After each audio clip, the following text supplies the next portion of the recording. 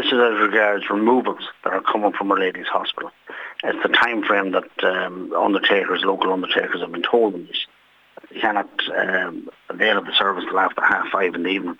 That's because the HSE workers working in the HSE headquarters are in the hospital. The issue here is that can't be availed till after 5:30 in the evening. The issue here is that there is 2 brand new car parks there. There's plenty of parking there. And the issue here is that when somebody dies, a lot of people are having removals at houses and out in the countryside.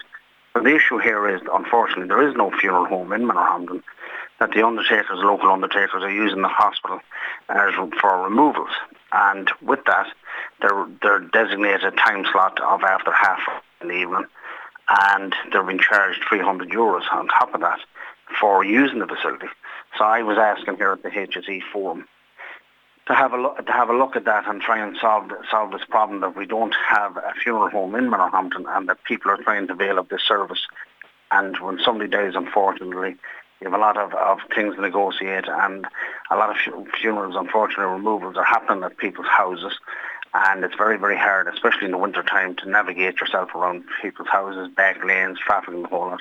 But if the facility is here in Manorhamilton, and if that's what people want to use, that the facility is there, and there shouldn't be on time restraints, because there is plenty of car parking services available in Manorhamilton. It was just an issue that was highlighted to me by the undertakers, and that the HSE is going to get back to me on it.